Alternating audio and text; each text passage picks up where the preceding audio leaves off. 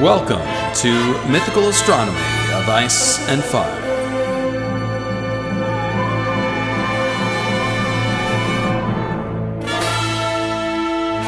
Hey there, friends, patrons, and fellow mythical astronomers.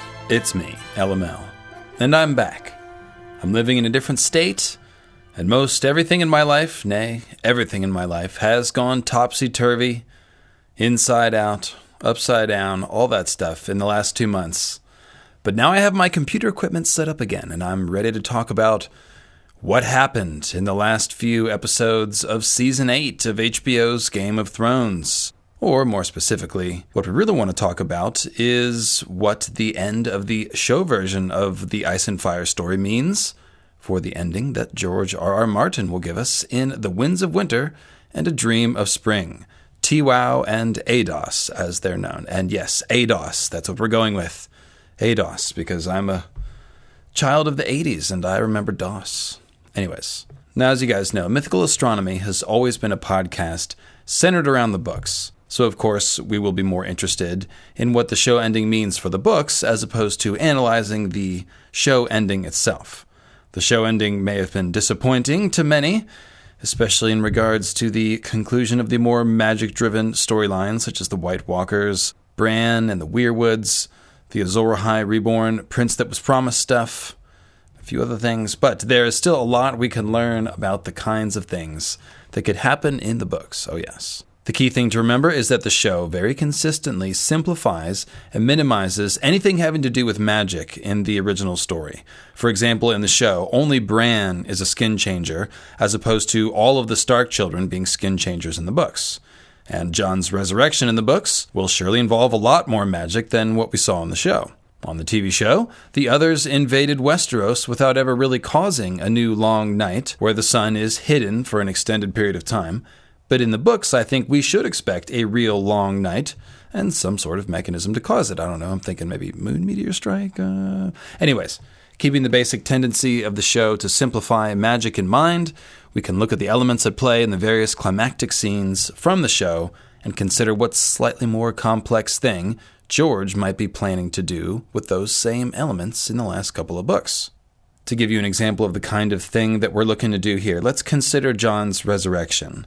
In terms of the books, it's been heavily foreshadowed to the point of being the collective headcanon of many a Song of Ice and Fire readers that Jon's spirit will be temporarily stored inside the body of his aptly named wolf, Ghost, before being returned to his body, which will of course need to be resurrected through some sort of powerful magic. George gives us an entire dissertation on skin changer magic mechanics in the prologue of A Dance with Dragons through the eyes of the wildling skin changer Varamir Sixskins, including what is called Second Life, the fact that a skin changer's spirit goes into his primary animal upon death. When Jon dies reaching out for Ghost at the end of that same book, we are surely supposed to think back to the prologue and realize that Jon's spirit should have a few days to chill inside the body of his wolf before it begins to be permanently subsumed into the wolf spirit. That all makes a ton of sense. It's basically been spelled out for us in A Dance with Dragons. But think about how this played out on the show. Jon wasn't a skin changer on the show, but just a guy with a really cool pet. So what we got was Ghost simply sitting faithfully by Jon's side as he came back from the dead. The camera lingered a bit on Ghost before Jon awoke. Perhaps a chance for us book readers to think about all of this and know that in the books, Jon's spirit would be inside that white wolf with the knowing red eyes. But really, that's about it. Even Melisandre's magic, which seems to have been what brought Jon back, was pretty tame. I mean, I enjoy Carice's chanting and praying in High Valyrian as much as anyone, and I always like a good salon-style hair washing, but I have to think that in the books, a bit more magical fireworks will be involved, right? We can see all the elements in place, though. Dead Jon, Melisandre, a few loyal Night's Watch allies, and Ghost. And even though the TV show didn't do much with those particular elements, it's not hard to see a few cool ways that George might use those pieces that would be consistent with the Song of Ice and Fire.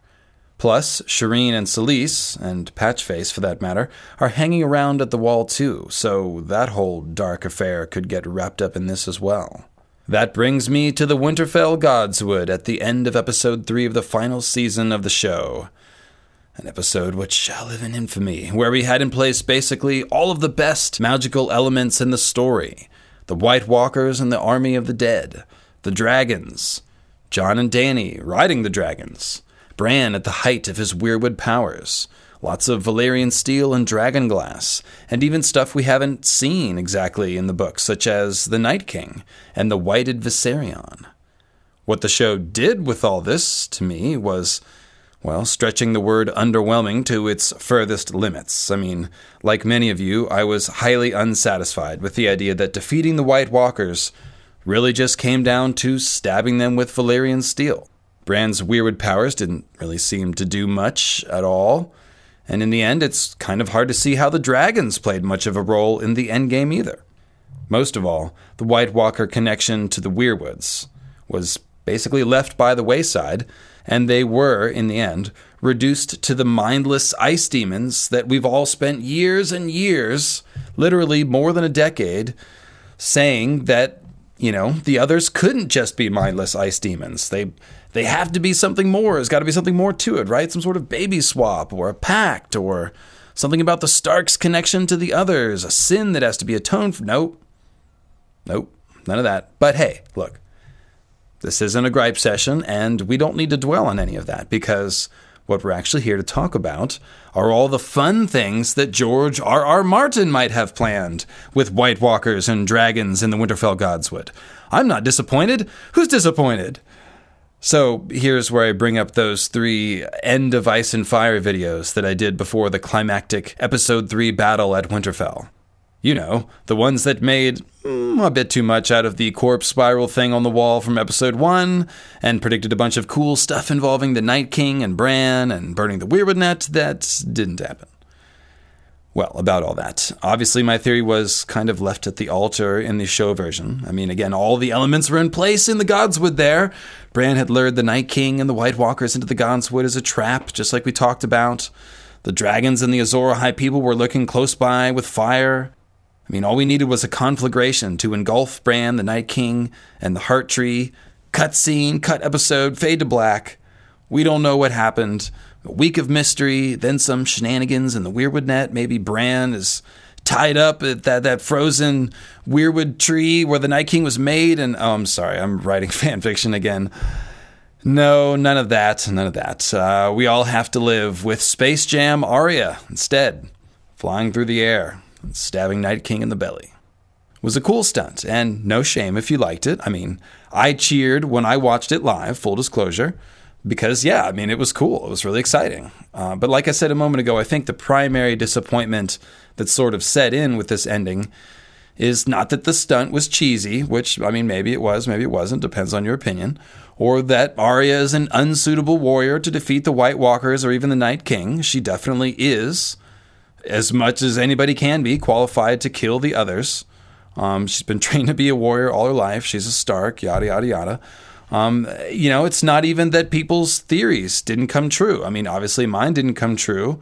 But if you craft theories in this fandom, you're pretty used to your theories not coming true or not working out. So I don't think that's why a lot of people were disappointed with the endings, because everybody had a theory. That's not the case. Rather, the disappointment really does come down to the idea that defeating the White Walkers is just a simple matter of stabbing them with dragon steel or Valyrian steel, and that their connection to the Weirwoods and the Green Seer magic of the Children of the Forest was basically left unexplored. They hinted at it a couple seasons ago, but they did nothing with it, and it remained basically irrelevant. The complexity of these connections between the White Walkers and the Weirwoods and the Children, they're strongly hinted at in the books we have so far, and surely they will be developed further in TWOW and ADOS, I have to think. And it was this lore that I was keying in on when I wrote the End of Ice and Fire series. And the basic premise of my thinking in these videos was that in book lore, like I said, it's strongly hinted at that the others, the White Walkers, come from the Weirwoods, and that their power may be connected to them as well. And when I say the Weirwoods, I'm also saying, the Children of the Forest, the Green Seers, all that stuff. Now, the TV show lore fills in the blanks here by showing us that the children are responsible for the creation of the White Walkers, and they sort of personalize the idea by creating the Night King figure as a commander of the White Walkers, with his transformation, of course, coming at the hands of the children while tied to a weirwood tree.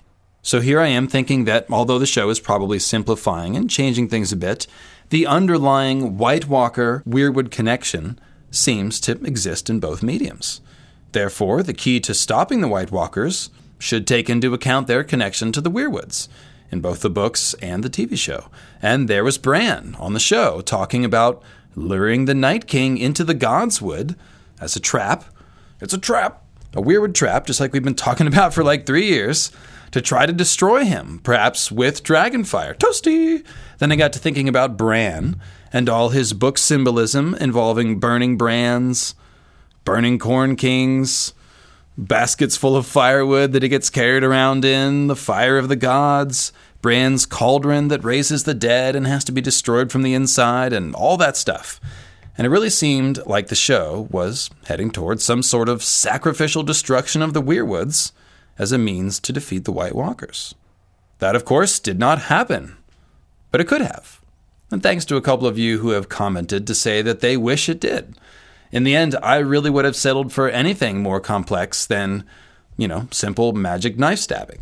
But hey, look, the only thing that matters now is what George might do here, and that's where I can salvage something from the wreckage of those 3 End of Ice and Fire videos. After all, what I was really doing was thinking that the TV show was tapping into book foreshadowing and symbolism that I was already catching on to anyway, and then highlighting the ways in which the book symbolism might foreshadow an interesting show ending. So even though the show didn't go there, the book foreshadowing, having to do with burning the weirwoods and shutting down the weirwood net and the weirwood White Walker connection, well, it's still valid. And if we want to think about what George's version of some of these TV show endings might look like, well, then this sort of book foreshadowing is exactly the sort of thing that we should be considering. If we think it's unlikely that George will end the White Walker threat with magic sword stabbing by itself, then we must go back to the book text to see what more it might involve. So here's what we're going to do. I already released the audio version of the first episode of the End of Ice and Fire series on the podcast feed, but I'm going to take that down, and I'm going to give you all 3 episodes here, just to make sure those of you who don't do the YouTube can have all 3 in one place. The runtime of all 3 is about 49 minutes, and then I'll have some more commentary at the end to sort of translate the predictions that I was making for the show into book terms. For example, in these videos, I'm talking about needing to burn down the Night King's home weirwood tree, right? But in book terms, we'd be talking about either burning down the Isle of Faces, or the more abstract concept of burning the weirwood net or shutting down the weirwood net as a whole in order to stop the others instead of the Night King, because in the books there is no Night King yet. More broadly speaking, what I'll be doing is setting up my next few podcasts and videos in which we'll compare the elements of the TV show ending to the endgame foreshadowing that we've already seen in the books to try to get an idea of how George might try to land the plane. And that's going to lead to some very exciting questions. For instance, I predicted that the weirwood net needs to be shut down to stop the White Walkers, right? Well, the show didn't go there, but it did give us King Bran, which is a detail probably too big not to be the same in book canon. Most would seem to agree. But think about the idea of King Bran in book canon. Isn't that more like King Weirwood Net? The show simplified the idea of the weirwood net hive mind a bit, describing it basically as the sum total of the consciousness of all the three-eyed ravens who ever lived, combined, summed up, and inhabiting Bran's body. That is what became king, which could have been something interesting to explore for the show, but they, I guess they're out of time or episodes or patience or something. But anyways, in the book canon, this is going to be a little more interesting. This could amount to the entire hive mind that we think of as the weirwood net, inhabiting Bran's body in order to be king of Westeros. That begs the question, is the weirwood net hive mind no longer living inside the trees? Did something happen to the trees that the weirwood net hive mind couldn't live there anymore? Did it get shut down? Did it get burnt? I'm sorry. Well, that is a creepy ending worthy of George R.R. Martin, though. The Weirwood Net appears to die, but then we realize it's actually taken over Bran and become king. Anything along those lines could be very interesting, and could dovetail nicely with all the foreshadowing of the Weirwoods being burned to defeat the others that I was picking up on in those videos. Once we start thinking about the fate of Bran and the Weirwoods and the others, then we have to talk about Jon and Dany, and the confrontation between ice and fire, between others and dragons. We have to talk about the ancient Stark connection to the others. Nothing too major. Of course, then once you ask those questions, pretty soon you're barking up some very strange trees. For example, the books don't have a Night's King figure like the show does, as we mentioned. But then again, the book version of Euron is like some sort of Egyptian pharaoh-level megalomaniacal pirate wizard who's sucking down mushroom tea and bathing in the blood of priests from every religion known to man, and he seems to be rising to the top as the baddie of the final act of the books, so, as I've pointed out before, and as others have pointed out, TV show Night King stole a dragon, and Euron wants to steal a dragon, maybe Viserion. And we all know that Book Euron seems to share the symbolism of the wider Night's King archetype, which goes back to remote Westerosi history in the original Night's King. TV show Euron died a very unimpressive death in King's Landing, but Book Euron is on an entirely different arc, to say the least. One that intersects with Daenerys and involves a higher confluence of magic and evil than pretty much anywhere else in A Song of Ice and Fire. So, we have to ask ourselves, how does Pirate Odin on bad acid Night King Euron Greyjoy fit into a George Martin version of the Endgame that we just saw on TV? No, I don't just mean to imply interesting things for Euron. I do have some specific ideas about how this could play out in store for you. The same goes for King Bran, the others, Jon and Dany, and the rest of the magic-heavy plot lines. So, go ahead and listen to the audio of these 3 End of Ice and Fire vids if you haven't checked them out on YouTube already, or you can skip ahead about 49 minutes to the end to hear my closing thoughts on the series, and then I'll come back very soon with more detailed analysis of the various components of the endgame. Now, journey back, if you will, to a more innocent time. LML in 13. The End of Ice and Fire, Part 1. Hello there. My name is Lucifer Means Lightbringer, or LML for short, and I am known for analyzing the extensive use of symbolism in A Song of Ice and Fire and sometimes HBO's Game of Thrones. During episode 1 of season 8, we saw a giant, horrifying symbol, which I believe spells out a large part of how this story will end, both in terms of the show and the books. I'm pretty sure it's going to be the same ending in both books and show, because the books have extensive symbolic evidence that backs up the ending that I think the show is foreshadowing.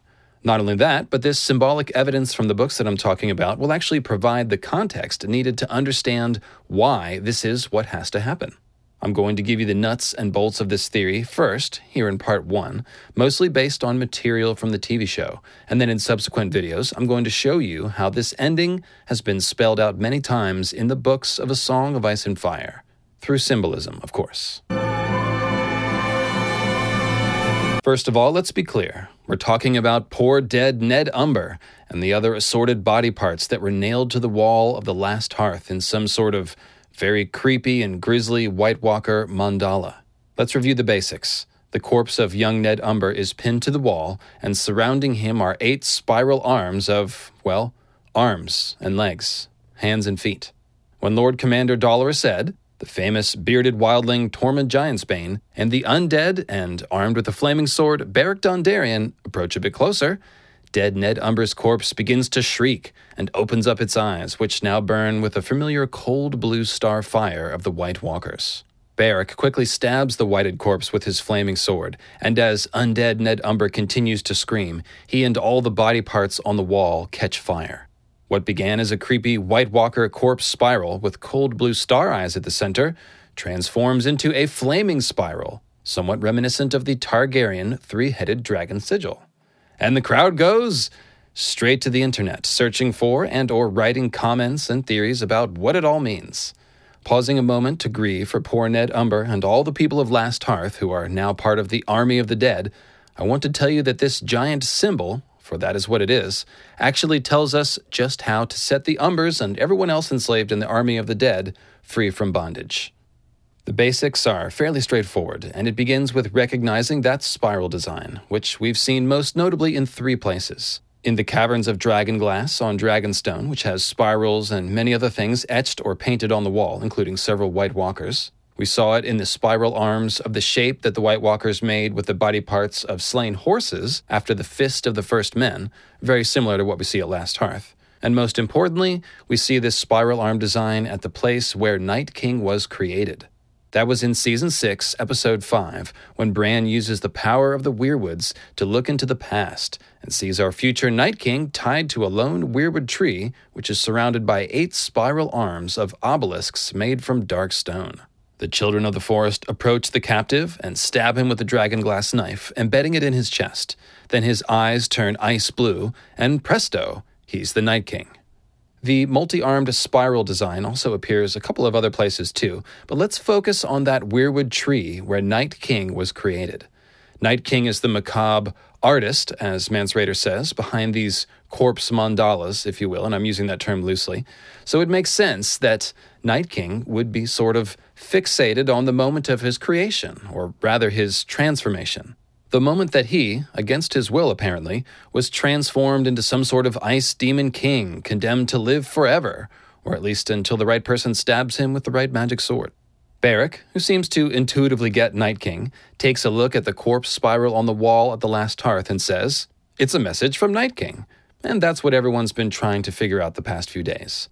Well, the place to start is the place where Night King started, because that's what he's drawing with all these body parts. It's an overhead diagram of the weirwood tree and its spiral arms of obelisks.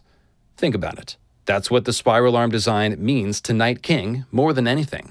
His message must have something to do with that. We can guess right away that he's probably pissed off about being turned into Night King, so on some level, he's probably making this design out of corpses to say, "I am coming to make corpses of you all because that is what I was created to do, at this place with the weirwood and the spiral arms."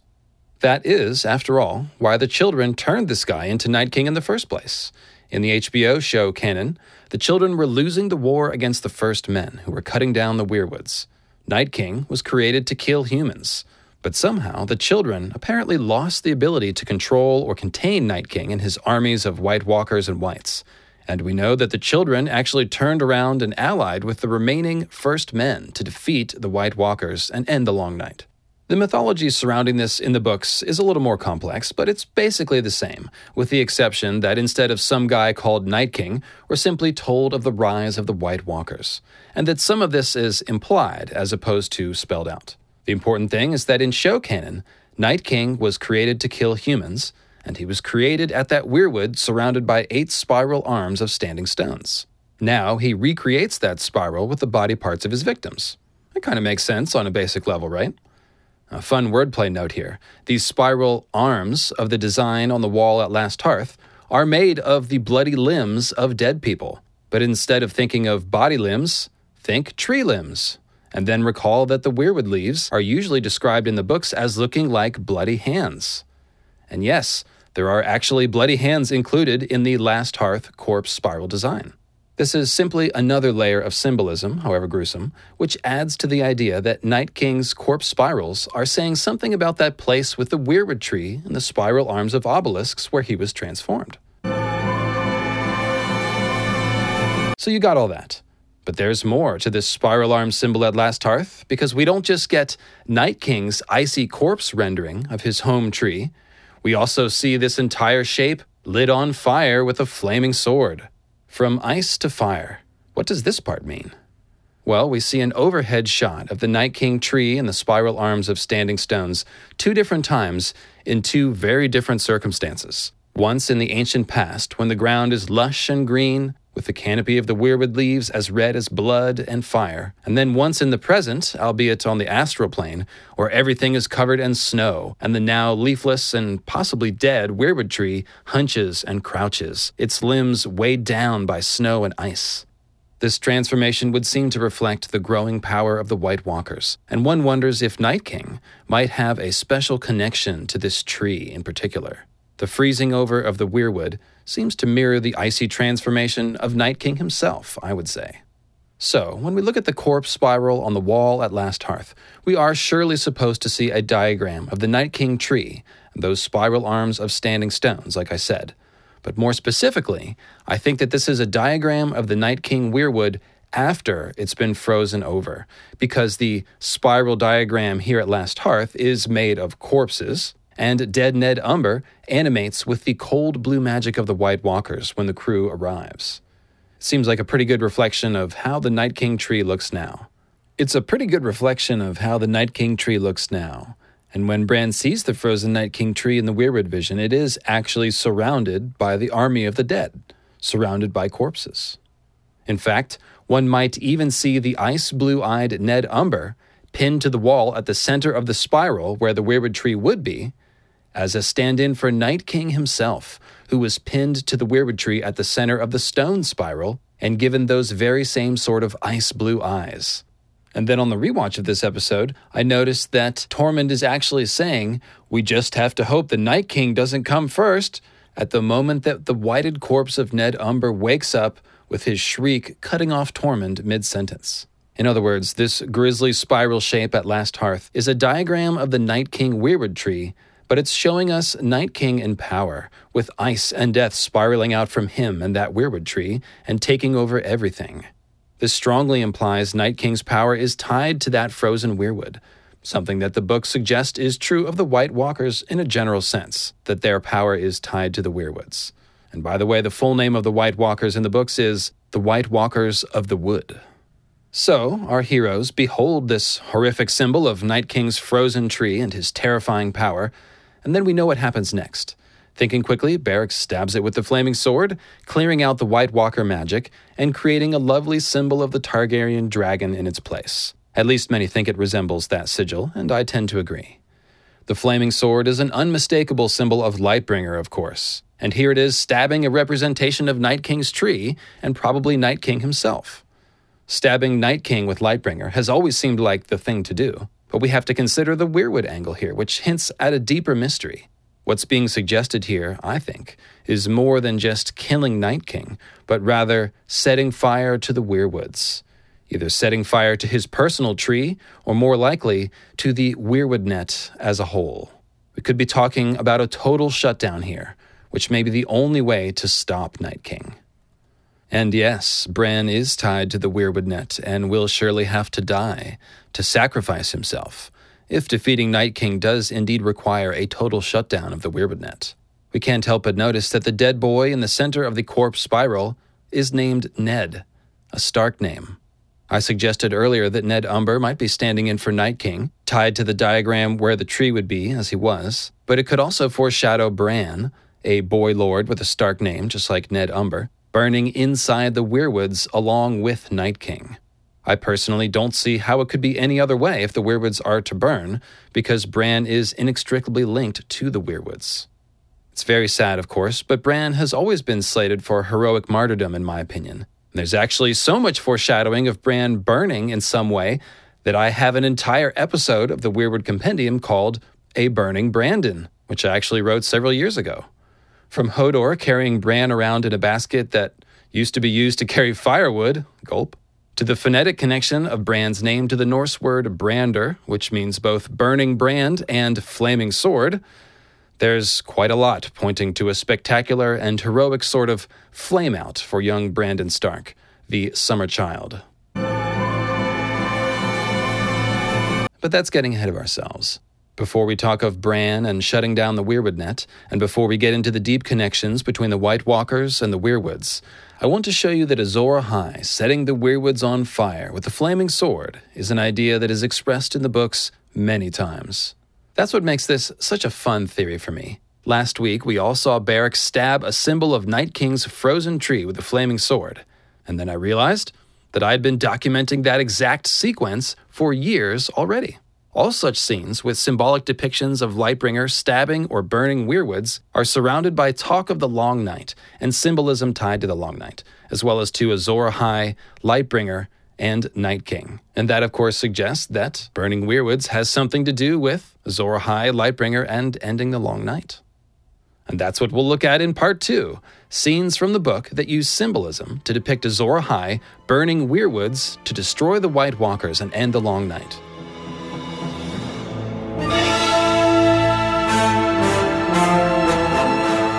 All right, well, that was Part 1 of the End of Ice and Fire series. It was very focused on the show, not a lot of book content there, but this next one is going to start to get into the very detailed book foreshadowing that this theory was based on. So here you go. Enjoy Part 2.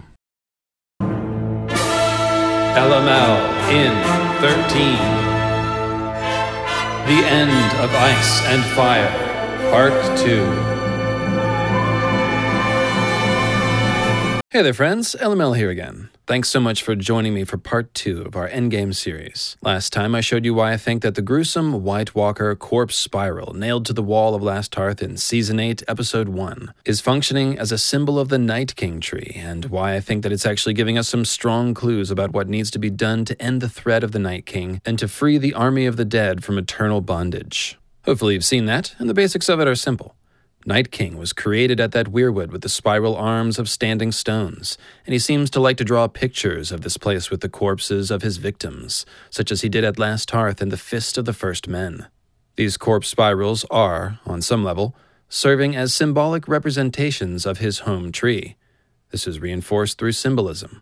For example, just as the limbs of a weirwood tree have red leaves that are always described in the books as looking like bloody hands, the corpse spiral design at Last Hearth is made of limbs and bloody hands. The whited Ned Umbers pinned to the wall at the center of the spiral design, just as Night King was tied to the weirwood tree at the center of the spiral of stones.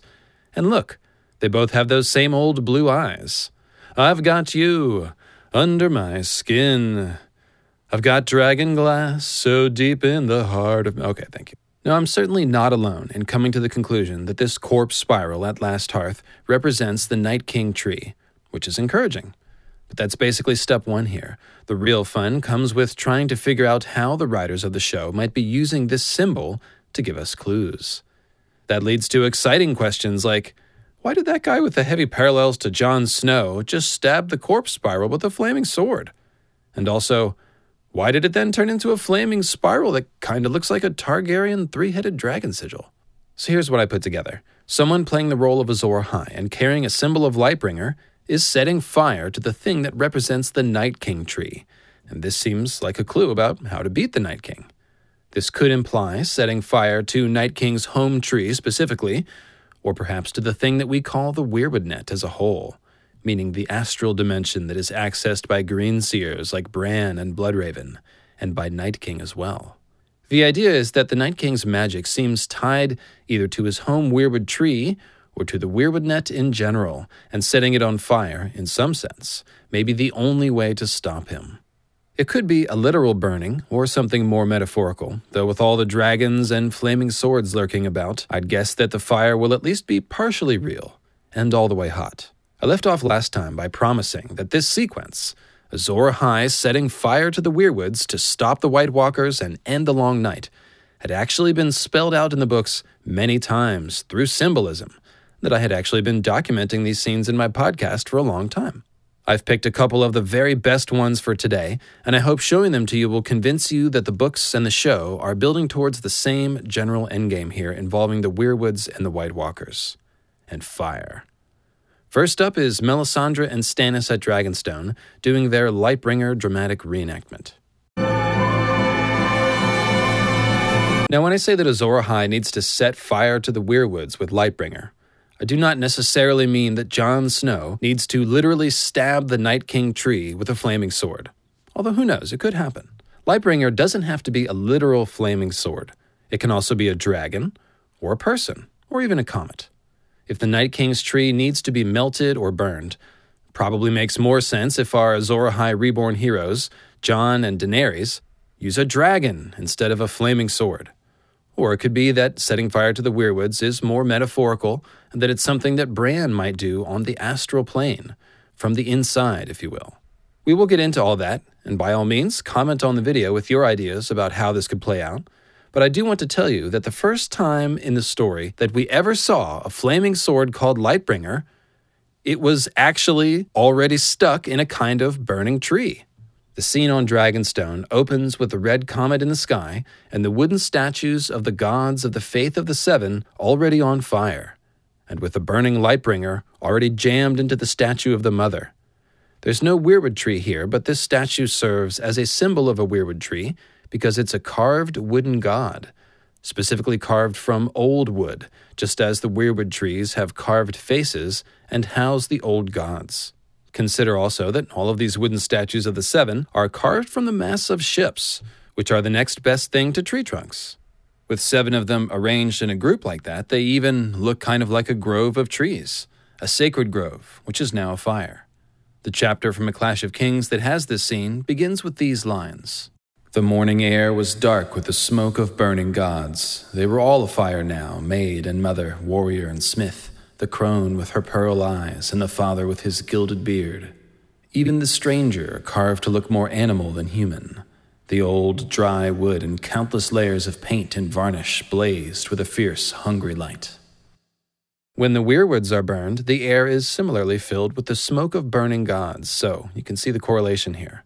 Now, in the show version, this scene is at night, but in the book version, it takes place in the morning, meaning that the night is ending here, just as the wooden gods are being burnt. Although we don't have time to go into too much detail on this right now, there is actually a lot more to the link between burning ships and burning weirwoods. For example, there's a legendary fellow named the Grey King, who sailed weirwood boats, and who was said to possess the fire of the gods for man by means of a burning tree. So, weirwood boats and burning trees together in harmony. And there's also something about a sea dragon. You can find out more about that in Weirwood Compendium 1, The Grey King and the Sea Dragon, as well as on the Disputed Lands channel, where Crowfoot's daughter has a great video about the Grey King. But back here on Dragonstone, what we have is a carved wooden god, burning brightly, with Lightbringer jammed into its wood. The maiden lay athwart the warrior, her arms wide spread as if to embrace him. The mother seemed almost to shudder as the flames came licking up her face. A long sword had been thrust through her heart, and its leather grip was alive with flame. The sword is thrust through her heart, everyone, through the wooden heart of a burning god. In terms of symbolism, this is a great depiction of a burning heart tree that contains the old gods. This done, Melisandre begins feeling it and starts to talk about the prophecy of Azor Ahai, giving us a clue that the idea of sticking a burning sword into a weirwood tree has something to do with defeating the Long Night. Melisandre was robed all in scarlet satin and blood velvet, her eyes as red as the great ruby that glistened at her throat as if it too were afire. In ancient books of Asshai it is written that there will come a day after a long summer when the stars bleed and the cold breath of darkness falls heavy on the world. In this dread hour a warrior shall draw from the fire a burning sword, and that sword shall be Lightbringer, the red sword of heroes, and he who clasps it shall be Azor Ahai come again, and the darkness shall flee before him. She lifted her voice so it carried out over the gathered host. Azor Ahai, beloved of R'hllor, the warrior of light, the son of fire, come forth, your sword awaits you. Come forth and take it into your hand. And that's just what Stannis does. Hearing all this inspirational Azor Ahai and the Long Night talk, he marches into the pyre and pulls Lightbringer out of the carved wooden god and holds it aloft. This is a symbolic depiction of Azor Ahai triumphing over the cold and darkness that covered the world during the Long Night. And again, it involves stabbing a tree-turned-carved wooden god with a flaming sword. That's a pretty nice correlation to our proposed endgame of using Lightbringer to set fire to the Night King's tree, or to the Weirwood Net as a whole. In the book version of these events, Stannis' sword even burns with green fire, as Melisandre has coated the sword in wildfire to make it, look like a burning sword. And this may be a clue about green magic, the magic of the Green Seers and the Weirwoods, being set on fire. It's green fire. Here's something else to consider. Making bonfires out of weirwoods is something that Stannis and Melisandre are kind of into. Speaking in terms of book canon, Melisandre and Stannis later go to Storm's End and burn the great old weirwood heart tree there, most likely an 8,000-year-old tree from the Age of Heroes. One imagines that he probably waved his Lightbringer around a bit when they did it, but either way, it's another example of an Azor Ahai figure burning weirwoods. Actual weirwoods this time, not symbolic ones like here at Dragonstone. Then, in a storm of swords, Stannis offers to legitimize Jon Snow as Jon Stark, Lord of Winterfell. But Melisandre and Stannis would require him to burn the Winterfell heart tree if he takes the offer, so he refuses. But if Jon does end up having to help set fire to the weirwoods in some sense to defeat the White Walkers, then this idea of Jon burning the Winterfell heart tree will be looked at as heavy foreshadowing. That Winterfell heart tree is associated with Bran more than any other tree, too, since Bran sees through its eyes in his weirwood visions and even speaks from inside of it to Theon. So, yikes. In A Dance with Dragons, Melisandre and Stannis burn more actual weirwood at the wall, and this is really becoming a theme here, when they demand that each of the wildlings who want to cross to the south of the wall toss a piece of weirwood into the bonfire. And this time, Stannis is definitely waving Lightbringer around in everyone's faces. The wildlings are, of course, fleeing from the White Walkers here, and notice how escaping them is equated with burning the old gods. Behind them was only cold and death. Ahead was hope. They came on, clutching their scraps of wood until the time came to feed them to the flames. R'hllor was a jealous deity, ever hungry, so the new god devoured the corpse of the old and cast gigantic shadows of Stannis and Melisandre upon the wall, black against the ruddy red reflections on the ice. The weirwood trees really do look like corpse trees, with their bleeding faces carved into trunks as white as bone, and with their leaves like bloody hands. And there's even a white tree wordplay thing going on. Here we see the weirwood corpse of the old gods, devoured by fire at the command of an Azor Ahai figure and his fire witch, fitting the pattern once again. In fact, only moments before unsheathing Lightbringer and opening the gates to the wildlings here, Stannis and Melisandre burn the Lord of Bones, who's glamored up to look like Mance Rayder, in a weirwood cage. The Lord of Bones, a.k.a. Rattleshirt, is definitely a White Walker symbol, with his bone-white armor to match the bone-white skin of the White Walkers, and the general connotation of the Lord of Death, which comes along with dressing up as a skeleton. And anyone who is the king beyond the wall, like Mance Rayder, can play that role as well, since the Night King is the real king beyond the wall. And again, there's more book symbolism to back this up. So, that's a Night King figure burned inside a weirwood cage at the wall, y'all. And as he died screaming, Stannis Baratheon drew Lightbringer. The sword glowed red and yellow and orange, alive with light. Jon had seen the show before, but not like this. Never before like this. Lightbringer was the sun made steel. If we imagine Rattleshirt disguised as Mance, as playing the role of the Night King, this is a home run for our theory. Burning the Night King inside a weirwood cage at the wall, as Lightbringer shines as bright as the sun. This really seems like a glimpse of what the endgame might look like. Several heroes working together to trap and contain the Night King while his weirwood tree is set on fire, which contains and consumes him. This is the big hint about how to destroy the Night King, turn his weirwood tree, the source of his power, into a burning weirwood cage. Again, we think of the blue-eyed, whited Ned Umber, who seemed to be playing the role of Night King, pinned to the center of the spiral diagram of the Night King tree, while it all burns. It's a symbolic burning weirwood cage for the Night King. Returning to the scene of Mance Rayder's burning, we look around and, oh hey, there's Jon Snow Azor Ahai. Hey, Jon. Jon actually uses an arrow to put the glamoured Rattleshirt out of his misery before too long, so Jon is even implied as delivering part of the blow that ends the Night King, and doesn't that make sense? All right, did you enjoy that?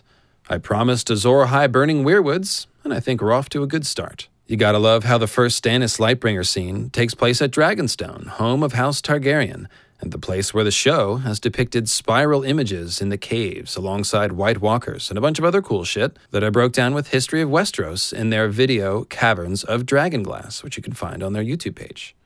I really can't wait to see if there might be similar cave drawings at Dragonstone in the books. And I'd also recommend Grey Area's video positing that, at least in show canon, the Targaryens may have modeled their three-headed dragon sigil off of the spiral designs that they saw in the caverns, and this is why the burning Night King corpse spiral resembles the Targaryen dragon, and I think that makes a lot of sense. I'll see you again soon with Part 3, where we'll break down the most epic Dragon Rider versus Dragon Rider battle in recorded history, one that acts as a perfect model for the eternal clash of ice and fire. We'll find more symbolism of Azor Ahai shutting down the Weirwood Net in order to defeat the White Walkers, and even stabbing weirwoods with a sword, like literally. And this time, dragons.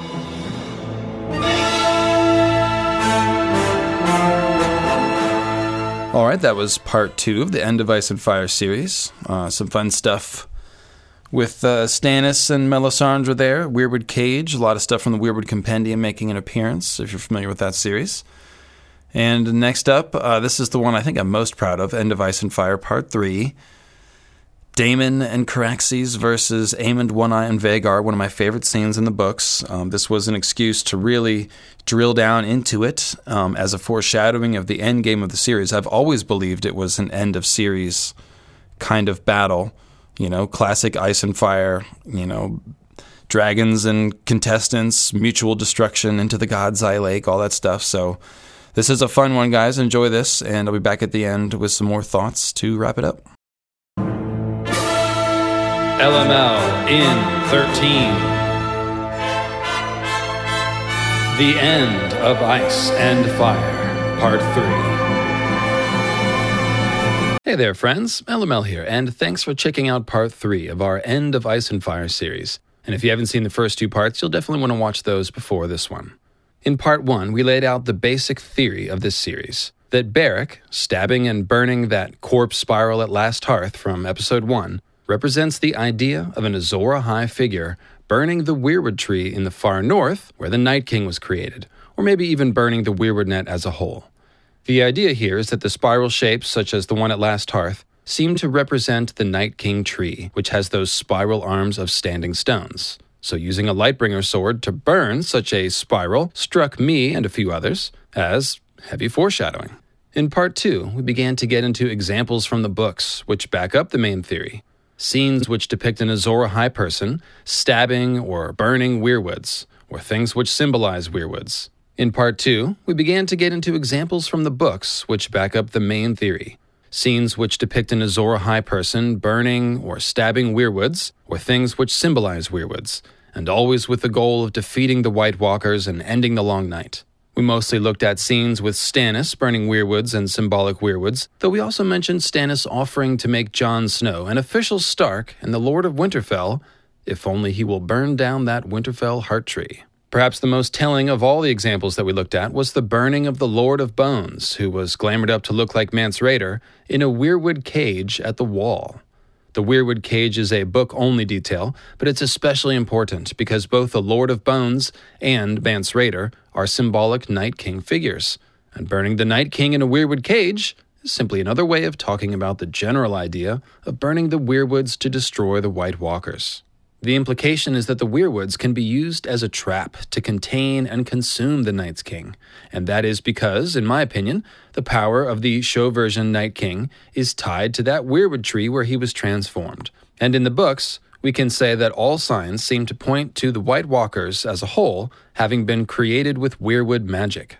So now here we are, waiting for the big battle at Winterfell that's coming in Episode 3, and look!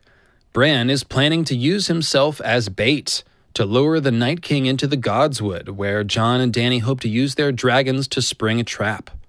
In other words, we will probably have, all gathered together, the Night King, Bran, a Weirwood tree, and Azor Ahai people wielding lots of fire. All the ingredients of my theory are in place, save that our Azor Ahai people are armed with dragons as opposed to flaming swords, which is fine, because those are both Lightbringer symbols. Another difference is that we aren't at the Night King Weirwood tree in the far north, but at Winterfell. But recall that the 2 times that Bran visited that Night King tree, he actually did so on the astral plane using the magic of the Weirwoods. I think many of us are expecting at some point to see a battle where Dany and Jon fight the Night King on the physical plane, while Bran does so on the astral plane. And we could definitely see something like that next week, where the fight moves from Winterfell to the astral plane, and thus to the now frozen Night King home tree. What I have for you today is another great book example of Azor Ahai destroying weirwoods to kill a Night King figure. I've chosen this one because it's a Dragon Rider versus Dragon Rider battle, which acts as a perfect model for the eternal clash of ice and fire. And in Episode 3, we very well may see a dragon fight between Jon and Dany's fire dragons and the Night King's ice dragon. But before we do, whether that's this week or in the future, I want to show you this Dragon Rider battle from the Targaryen Civil War known as the Dance of the Dragons, which I think may foreshadow what's going to happen when ice and fire dragons do collide. There are also more clues about Bran in here, as well as clues about the connection between the Weirwoods and the White Walkers. So now is the time to have a good look at this hot dragon-on-dragon action. This Dragon Rider fight, the Dragon Rider fight to end all Dragon Rider fights, really, takes place about 200 years before the current storyline, back when the Targaryens ruled Westeros with dragons, but didn't always get along so well with each other. The combatants in this fight are the 19-year-old Aemond One-Eye Targaryen, who rode the mighty Vhagar, and his uncle, the 49-year-old but still frisky Daemon Targaryen, who rode the fearsome red dragon called Caraxes, the Bloodworm. This one stood out right away because of the spectacular way the fight ends, and I'm just going to read this bit from The Princess and the Queen because it's simply too good to summarize. The attack came sudden as a thunderbolt. Caraxes dove down upon Vhagar with a piercing shriek that was heard a dozen miles away, cloaked by the glare of the setting sun on Prince Aemond's blind side. The bloodworm slammed into the older dragon with terrible force. Their roars echoed across the God's Eye as the two grappled and tore at one another, dark against a blood-red sky. So bright did their flames burn that fisherfolk below feared the clouds themselves had caught fire. Locked together, the dragons tumbled toward the lake. The bloodworm's jaws closed about Vhagar's neck, her black teeth sinking deep into the flesh of the larger dragon. Even as Vhagar's claws raked her belly open and Vhagar's own teeth ripped away a wing, Caraxes bit deeper, worrying at the wound as the lake rushed up below them with terrible speed. And it was then, the tales tell us, that Prince Daemon Targaryen swung a leg over his saddle and leapt from one dragon to the other. In his hand was Dark Sister, the sword of Queen Visenya. As Aemond One-Eye looked up in terror, fumbling with the chains that bound him to his saddle, Daemon ripped off his nephew's helm and drove the sword down into his blind eye so hard the point came out the back of the young prince's throat. Half a heartbeat later, the dragons struck the lake, sending up a gout of water so high that it was said to have been as tall as Kingspire Tower. Neither man nor dragon could have survived such an impact, the fisherfolk who saw it said, nor did they. Perhaps the most single, badass, action hero type of thing that anyone has ever done in A Song of Ice and Fire. True, Daemon died anyway seconds later, but hey, he leapt from one dragon to the other in midair. And that sounds pretty hard. There's a lot of symbolism here to unpack, and let's start with the fact that the battle took place over the Lake of the God's Eye, which contains the Isle of Faces. In the books, the Isle of Faces is the closest thing to a hub of the Weirwood net that exists. For instance, it's very possible that the book equivalent to the idea of burning the Night King tree may turn out to be burning the Weirwoods on the Isle of Faces. And shout out to Smokescreen, who's been talking about that very thing for a while now in his excellent series, A Dragon Raised by Wolves. It's notable then that as Daemon Targaryen waited at Harrenhal before the battle, he made a habit out of stabbing weirwood trees, that's right. And this too is from The Princess and the Queen. Daemon Targaryen walked the cavernous halls of Harren's Seat alone, with no companion but his dragon. Each night at dusk he slashed the heart tree in the Godswood to mark the passing of another day. 13 marks can be seen upon that weirwood still, old wounds, deep and dark, yet the lords who have ruled Harrenhal since Daemon's day say they bleed afresh every spring. And we've got some weirwood stabbing here at Harrenhal by the God's Eye on the Isle of Faces. Daemon's sword is not a flaming sword, but it is made from Valyrian steel, making it a magic sword and a dragon sword, and thus a great stand-in for Lightbringer. And what is he doing with it? Stabbing the weirwood tree, which is what TV show Beric is symbolically doing when he stabs the corpse spiral diagram of Night King's frozen tree. That's a great clue that Daemon will be the Azor Ahai figure in this fight, as that's who stabs and burns the weirwoods in these types of scenes. And as I mentioned, Daemon rode a red dragon, Caraxes the Bloodworm. Lightbringer was said to be a blood-red sword, associated with dragons and the Red Comet, so Caraxes, the blood-red dragon, serves very well as a symbol of Lightbringer, especially when taken together with Daemon's Valyrian steel sword. Daemon stabbed that Harrenhal weirwood tree, which stands in for the Night King tree, 13 times, and isn't that interesting? 13 is a number strongly tied to the book legend of Night's King, which, although different from the TV show Night King, was definitely something that Dave and Dan drew on to create their own character of a similar name. Night's King from the books was said to be the 13th Lord Commander of the Night's Watch, and was also said to rule from the Night Fort for 13 years.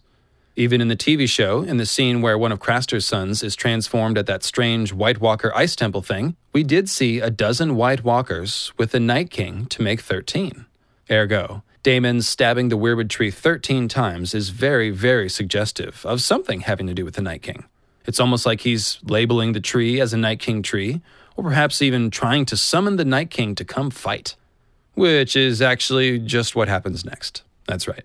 After 13 days of weirwood stabbing, Daemon's foe, a symbolic Night King figure, descends from the sky on a dragon. I've talked about this fight in a lot of detail in several podcasts if you want the full breakdown, but here are the key points. At the age of 10, Aemond lost one of his eyes in a quarrel based around his claiming of the dragon Vhagar, and he replaced the missing eye with a blue star sapphire. As clues go, that's not very subtle. It's an obvious call-out to the blue star eyes of the others. And of course, for those of you who are less familiar with the books, that is always how the eyes of the White Walkers are described, as cold-burning blue stars. Now take a look at the paragraph that comes after the one about Daemon slashing the heart tree 13 times. On the 14th day of the prince's vigil, a shadow swept over the castle, blacker than any passing cloud.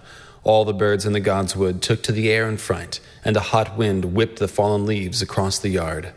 Vhagar had come at last, and on her back rode the one-eyed prince Aemond Targaryen, clad in night-black armor, chased with gold. All right, so Aemond of the Blue Star Eye has night-black armor. That's pretty cool. And his dragon creates a dramatically black shadow, which, taken together, implies Aemond as a blue star-eyed guy who is bringing the darkness of the long night with him. The final clue tying Aemond One-Eye to the White Walkers and to ice magic in general is his amazing resemblance to the constellation known as the Ice Dragon when he rides Vhagar. The Ice Dragon constellation seems to be a modified version of our own constellation Draco, which sort of wraps around the pole star or North Star, Polaris. In A Song of Ice and Fire, the North Star is a bright blue star, which is perceived as the eye of the rider of the Ice Dragon constellation. So when Aemond of the one blue star sapphire eye rides a dragon, he's creating the image of the Ice Dragon constellation, which again is thought to be ridden by a dude with a blue star eye. Vhagar is also implied as an ice dragon by the name Vhagar, because the star Vega is a bright blue-white northern star that has been our pole star in the past, and will be again in the future because Earth's axial tilt means the pole star shifts very slowly over time. That makes two references to the northern pole star when Aemond rides Vhagar, and in A Song of Ice and Fire, the pole star is part of the Ice Dragon. That's exactly the sort of dragon you'd expect a Night King figure to ride. And indeed, the show has now given us the Night King riding a whited dragon or a White Walker dragon, however you want to say it. Aemond One-Eye here did it first, though, through all this heavy Night King and Ice Dragon symbolism. And I've been thinking of him and this fight ever since the day HBO gave Night King his dragon. And in case you're wondering why I keep saying that characters from the books are Night King figures when there is no Night King in the current book storyline that we know of, well, two things. One, I believe odds are good that in the books something like the Night King does exist inside the Weirwood Net, and that we will get that reveal in the next book and realize that the show is actually closer to the book canon than we thought. And two, although the ancient legend of Night's King from the books implies that he lived sometime shortly after the Long Night, I believe this is a fog of history thing, and that there was in fact an original Night's King who created the White Walkers during the original Long Night. One of the reasons why I believe these things is because I keep finding people like Aemond One-Eye who are wearing all the Night King symbolism like a cheap suit. People like Euron Greyjoy, Varamir Sixskins, Mance Rayder, the Lord of Bones, and a few others. People in the fandom like myself have actually been finding these Night King parallel figures even before HBO gave us a Night King, just to give you an idea. George R.R. Martin likes to create archetypes like Azor Ahai, Nissa Nissa, the Last Hero, or Night's King, which many characters seem to then step into.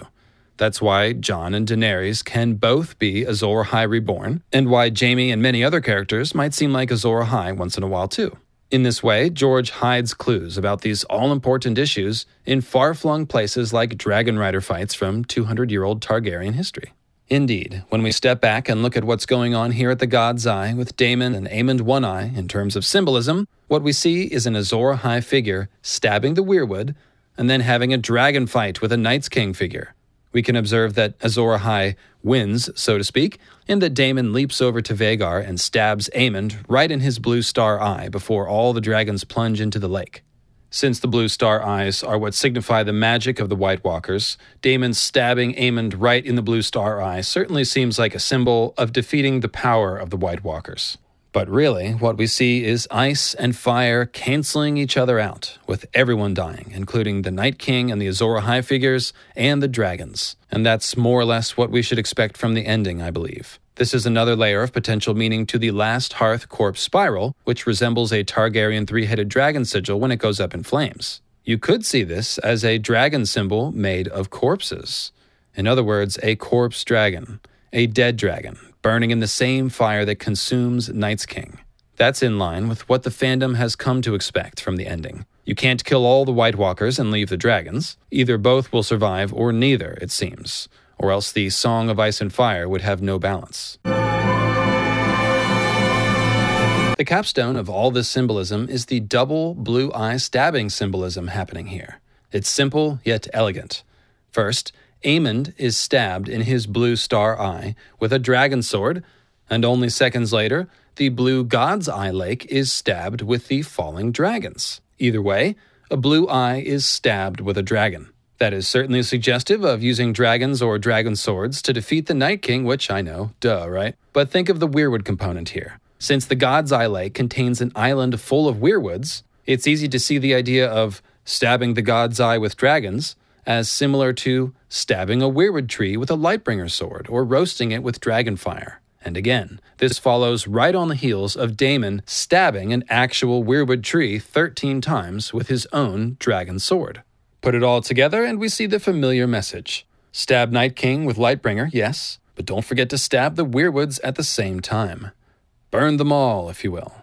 As much as I've talked about this fight, and as much as I've always seen it as some kind of foreshadowing of the endgame of Ice and Fire, I've never fully understood all the implications. But after episode 1 of season 8 and that delightful corpse spiral symbol, I think we can now see that the TV show and the books are both leading to the same general answer.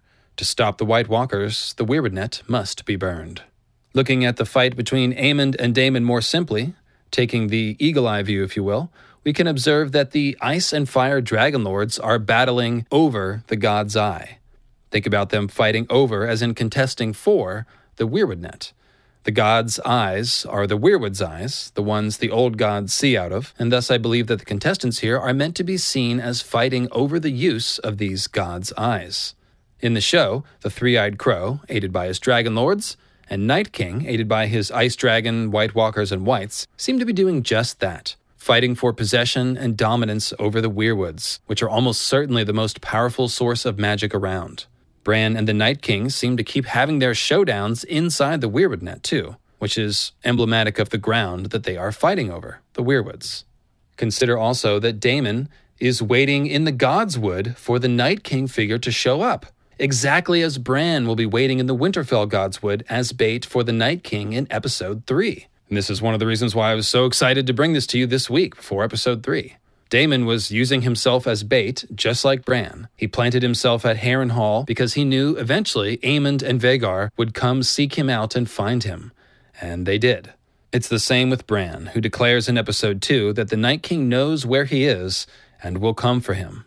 I would not be surprised in the slightest if Bran's plan is to lure the Night King into the Godswood so he can pull some maneuver where he sacrifices himself to defeat the Night King, just as Daemon gave up his own life to take down Aemond One-Eye. I also wouldn't be surprised if this battle starts here in Episode 3, but continues on the astral plane in future episodes, because, hey, we don't expect this all to be resolved this week, right?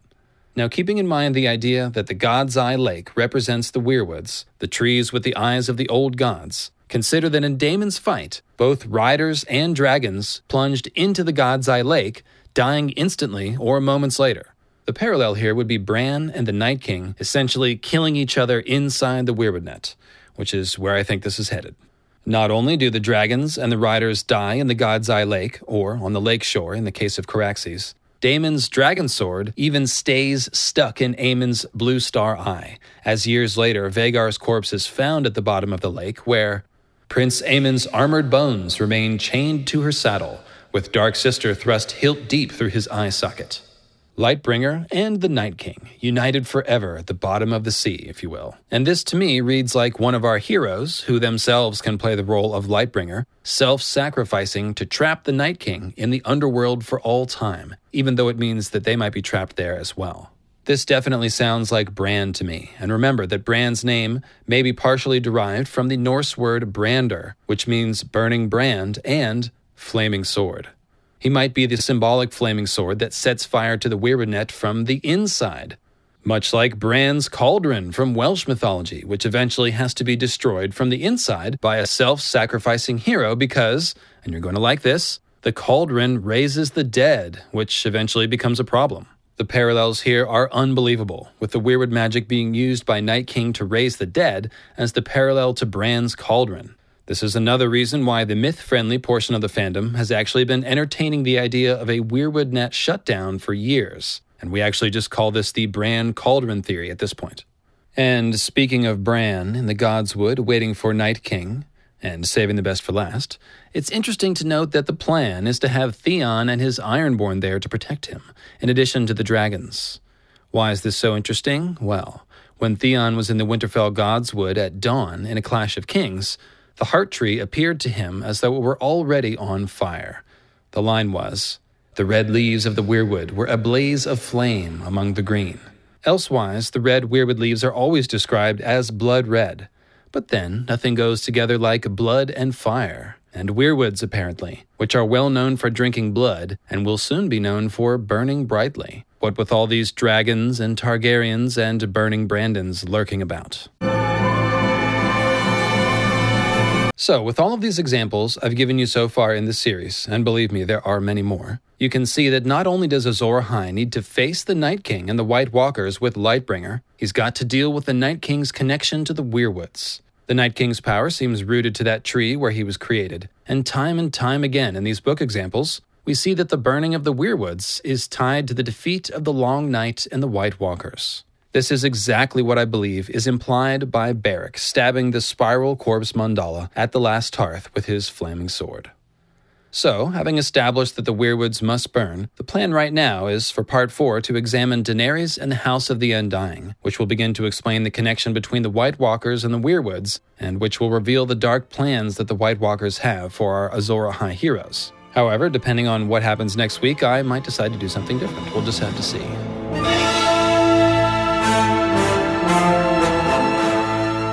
All right, well, wasn't that just a walk down yesteryear? Simpler times they were.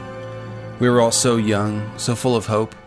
I certainly was full of hope for about 95% of Episode 3. Heck, even the dragon fight between the Night King on the Whited Viserion and Jon on Rhaegal seemed to be borrowing from that Aemon and Daemon dragon fight. You know, the way the dragons dropped out of the sky to slam into each other, and then the way the Viserion and Rhaegal got locked up in the sky, with the Night King then throwing spears at Jon at fairly close range. I was waiting for one of them to jump across to the other. That would have been cool. Anyways, when the army of the living seemed to be getting their asses kicked for most of the battle, I thought, well, that makes sense. You probably would get your ass kicked against an army of zombies who absorbed, all of your fallen soldiers into their army. So I thought that makes sense. And I thought it boded well for the big sacrificial bonfire, that I was hoping for at the end. When all hope seemed really lost, and the White Walkers filed into the Godswood easy as you please, with the slow, eerie piano playing, my hopes were really up, I have to say. Everything was perfect. Now, one of the courtesies that Dave and Dan did do us all was to say that they chose to give Arya the kill shot, because they thought Jon would be too predictable. This tells us that in the books, we are probably looking at a different scenario. In the books, the others don't have a Night's King type figure that we know of, not yet, and even if they do manage to get one, we probably shouldn't expect Arya to drop out of the sky and stab him to win the battle necessarily. Now, the idea of the others marching south and reaching Winterfell, that seems very likely to happen in the books. So, once again, we're going to look to ask the question, what might George have planned with White Walkers in the Winterfell Godswood? It's an exciting question, and one I will get to with a dedicated episode very soon, just to give you an idea of what my next few videos and podcasts might be like. But first things first, let me briefly sum up the main predictions that I made and the foreshadowings that I interpreted in these videos. Obviously, the big one is the simple idea of shutting down, ending, or destroying the Weirwoods, or the Weirwood Net.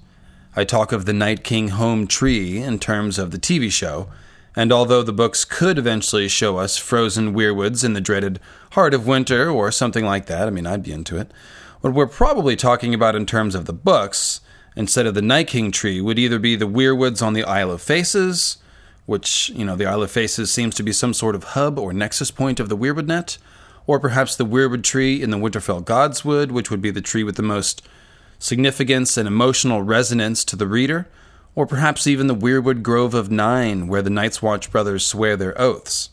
Any of these physical locations could, of course, simply serve as a proxy for the Weirwood Net as a whole, or as a means of accessing and destroying the Weirwood Net as a whole. The Bran's Cauldron idea has always been really tantalizing to me. The idea of destroying the cauldron because it is the thing that raises the dead just really seems to translate so well to A Song of Ice and Fire. From the moment that the show depicted their Night King being able to reach Bran on the astral plane inside the Weirwood Net dream realm, I've been saying that something like this may happen in the books as well, and this may not be something the show just made up. I think that the original Night's King in the books, who is probably Azor Ahai, mind you, or someone connected to him, may still be alive inside the Weirwood Net, something like the dread sorcerer Inaluki from Tad Williams' Memory, Sorrow, and Thorn, Hatshep Grey area. So it's possible that if we get any sort of book version of a Night King / leader of the others figure, he may only appear on the astral plane, or he may appear there first. If so, it's almost certainly Bran who will see him and confront him there, so I maintain hope that the show was, in fact, loosely drawing from something George may have told them about the others being tied to the Children of the Forest magic in the Weirwoods, when they showed us things like the White Walkers and the Night King contacting Bran on the astral plane, the Night King being able to sense Bran's skin-changing ravens and kick him out of them, and that sort of thing. As for those physical locations I just mentioned, the Grove of Nine may see some action, but I think it's really down to Winterfell and the Isle of Faces as the place for a climactic battle against the others, or as the most important Weirwood location, if you just want to speak in general terms. The first question is whether you think the invasion of the others will get past Winterfell or not. If the Isle of Faces turns out to be the key Weirwood place, then that's maybe where they're trying to get to. And then we have Daenerys' dream of fighting a version of the Battle of the Trident on Dragonback against enemies armored in ice, which could foreshadow the others getting past Winterfell and striking south, reaching the Riverlands, perhaps the Trident. Otherwise, I'd guess it will be more like the show, with the invasion being stopped at Winterfell, the place where winter fell, or was felled. Along those lines, in the second video, I mentioned Jon being asked to burn the Winterfell Heart Tree in order to be named Jon Stark, Lord of Winterfell, by Stannis, and that he has his Azor Ahai defending the wall with a burning red sword dream while he is pondering that offer. What if this dream and request to burn the tree is actually a weird foreshadowing of Jon being forced to, yet again, do something personally awful for the greater good? Burning down the Winterfell Heart Tree seems simply awful when Stannis is asking him to do it at this point in the story.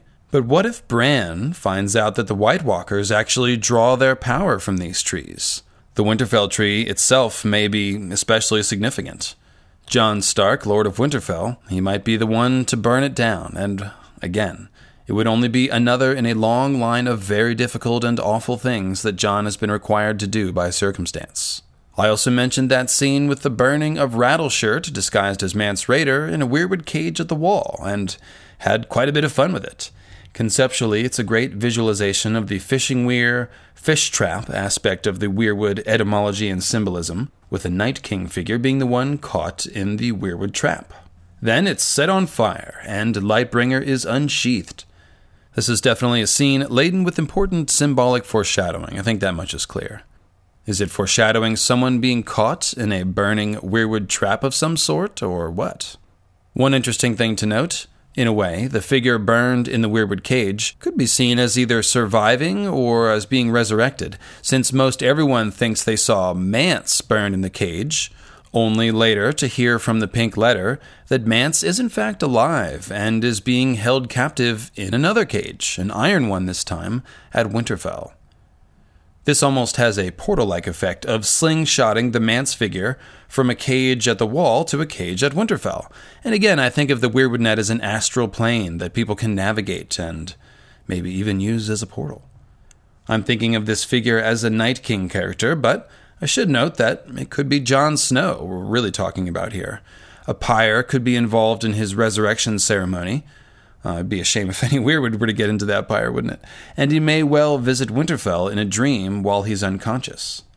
Now, we'll surely come back to this weirwood cage burning scene to study it in more detail, because we also have to consider that Mance's people, the wildlings, were each required to burn a scrap of weirwood to cross the wall themselves, which they did right after Mance was burned. The wildlings were laden with other symbolism in that chapter, if you recall, so what we saw may have been something about each White Walker having a bit of weirwood in their essence, and about burning weirwood being the key to perhaps setting their spirits free, in a sense?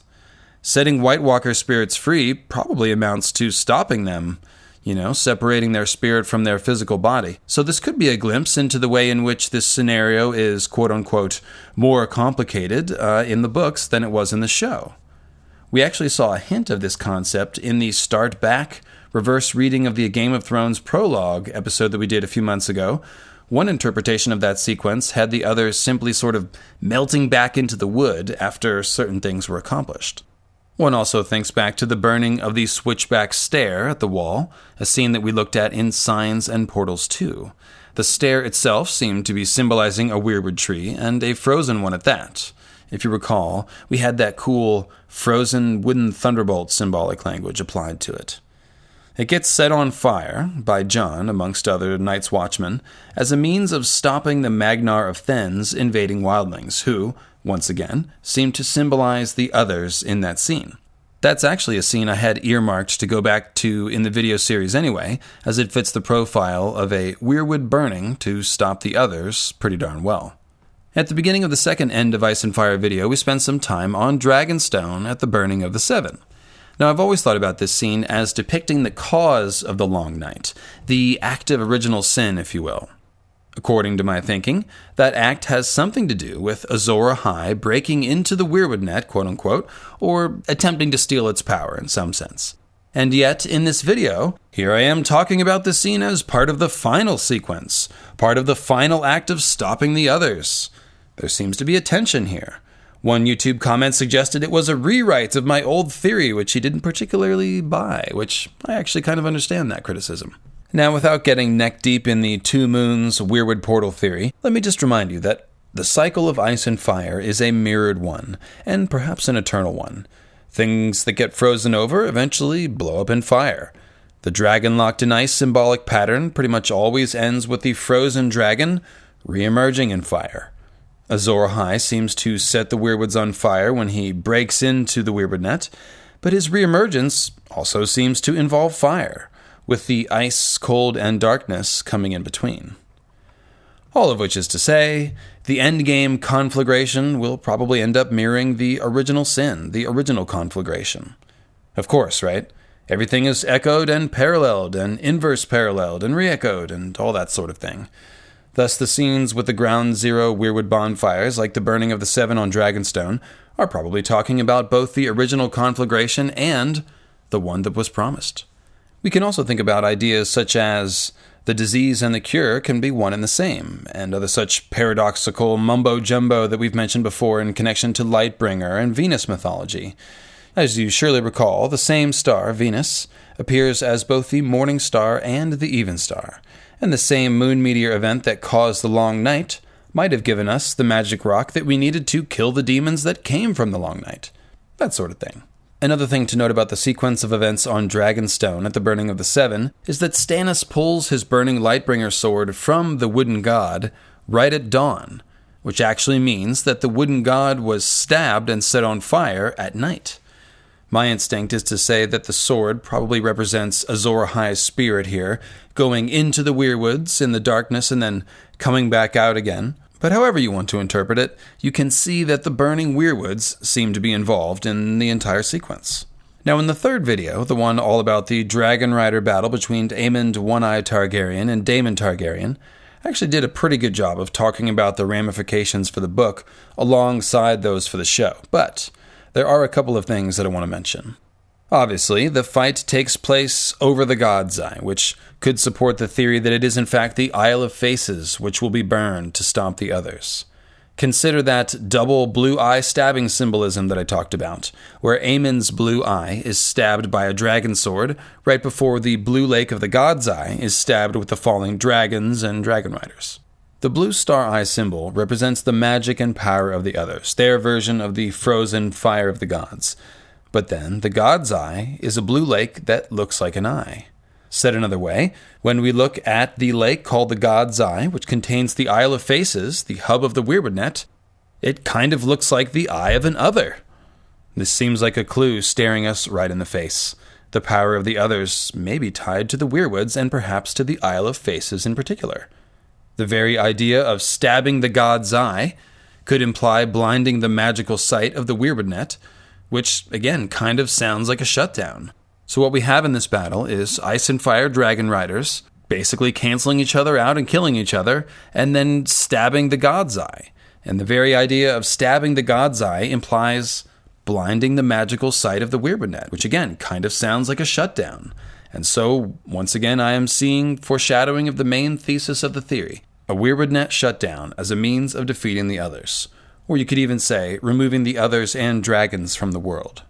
I'll also add that all the green zombie research that we've done recently, spurred on by the Old Ones line of inquiry, did actually lead us to speculate that some very important events relating to the creation of the others and or the green zombies who are dedicated to stopping them seem to have occurred on the Isle of Faces. So, the idea that the Isle of Faces is part of the endgame of the others, I think it could definitely work. Now, how about this? Think about all the various silver dragons that we found going into the Green Sea in one way or another, which we talked about in the last couple of Weirwood Compendium episodes. If you recall, there was Adam Valerion on Sea Smoke, who actually visited the Isle of Faces, supposedly. Then there was good Queen Alysanne's dragon Silverwing, retiring to an isle in the middle of Red Lake in the Reach, which is a place associated with skin changing via Rose of Red Lake and Brandon of the Bloody Blade, and some of the other more metaphorical examples that we discussed in that episode as well. In other words, George seems to be teasing us with the idea of dragons and dragon people, or more specifically Green Seer dragon people, going to the Isle of Faces. And if so, that seems like it, could be a part of the kind of fiery endgame events that we're talking about here, where you've got to take a dragon to the Isle of Faces, guys. Why would you need a dragon on the Isle of Faces? Okay, all right, I think I made my point. Now, one also can't help but notice the strong resemblance, this is going to be exciting, you guys will like this, between Aemond One-Eye and Euron Crow's-Eye. We talked about that a lot in Moons of Ice and Fire 4, The Long Night Was His to Rule. Vhagar is a symbolic ice dragon, ridden by a guy with night black armor and one shining blue eye. Euron has night black Valyrian steel armor and wants to ride a dragon. Will it be Viserion, making Euron a good analog to the show version of Night King?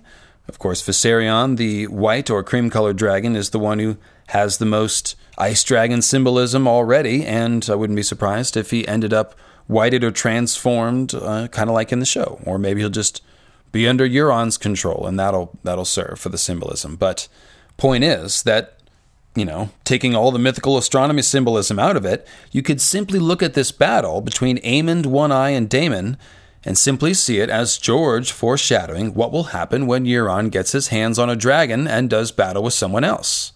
Perhaps, Jon Snow in the Daemon role?